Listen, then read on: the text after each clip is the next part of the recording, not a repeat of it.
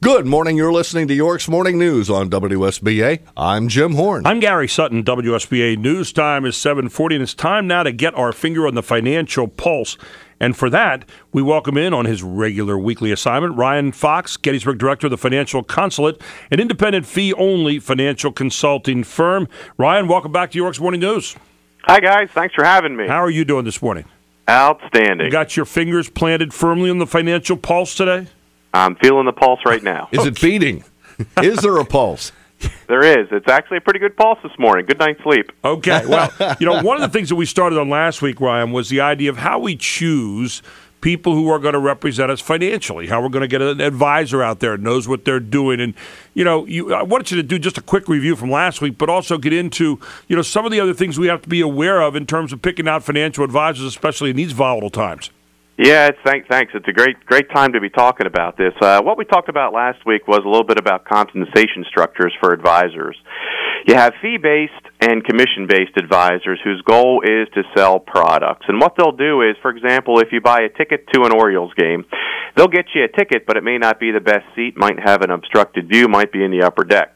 They don't have a responsibility to represent your best interest. When you look to the fee-only side of the equation, which is where the consulate is, when we look for tickets in a ballpark, have to get you the best ticket, most appropriate for your needs, your wants, things like that, where you are in your financial situation. As a fiduciary, we're required to represent your best interests. So it's a significant difference, and that was one of the things we talked about last week. Yeah, Ron, I wanted to ask you, where does the choice between buy and hold, because this is a question that has sort of perplexed me now for a long time, as longtime listeners know. Where's the tipping point between, or where's the point of differentiation between a guy who is a buy and hold advocate versus an actively managed account advocate? How does that work out, and what should people look for? What circumstances would direct them toward one or the other? Yeah, that's a good question. Buy and hold, for the investors that want to do things on their own, a lot of times it becomes very tricky when to sell, when to buy.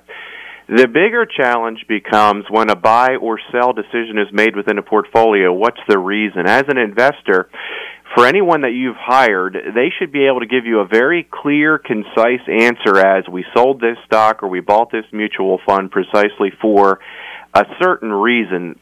That reason can never include making an annual or a monthly commission goal. With a fee-only advisory firm, when you hire a fee-only firm like us, it is our job as discretionary investment advisors to look out into the macro and microeconomic environment and help make those changes on our own that we know will guide your portfolio down the right path. Many investors struggle knowing from the compensation model how buy and sell decisions are made. Well, let me, if I can, do a quick follow-up on that. In terms of the return on investment that the client gets, the individual person out there, which is better? Is a buy-and-hold strategy a viable strategy in the times in which we find ourselves, where the market has really not performed all that well over the past 3, 4, 5 years? Or should people who are looking for the greatest return on their investment look at a more actively managed account? If it was 1990, we would all be buy and hold, because that run of 18% on average return per year for that decade blew everything else out of the water. Over the last 10 years, the market's really largely been flat. A buy and hold investor might have a slight return. The last 5 years, you had huge dips, like in 2008, where a buy and hold investor who maybe owned an S&P index fund was probably down 40% in 2008. That is extremely difficult to come back from. Right now, where we are with the potential risks in Europe, the slow Chinese growth, and here in the U.S., just the domestic job situation, let alone everything else, actively managed should be able to mitigate more risk than a buy and hold, which is going to ride that tide down if things start to go down significantly in the markets. Final thoughts on the type of financial advisor that we should pick out there as we look at this. Again, fee only sounds like it might be a better thing than just someone else out there selling a product, and the product seems to come first before your interest rather than your interest coming first. Yeah, you're not going to the grocery store to buy products. So the challenge is in a commission environment, that's what you have to be aware of. Fee only, we don't sell any products. We get compensated directly from our clients.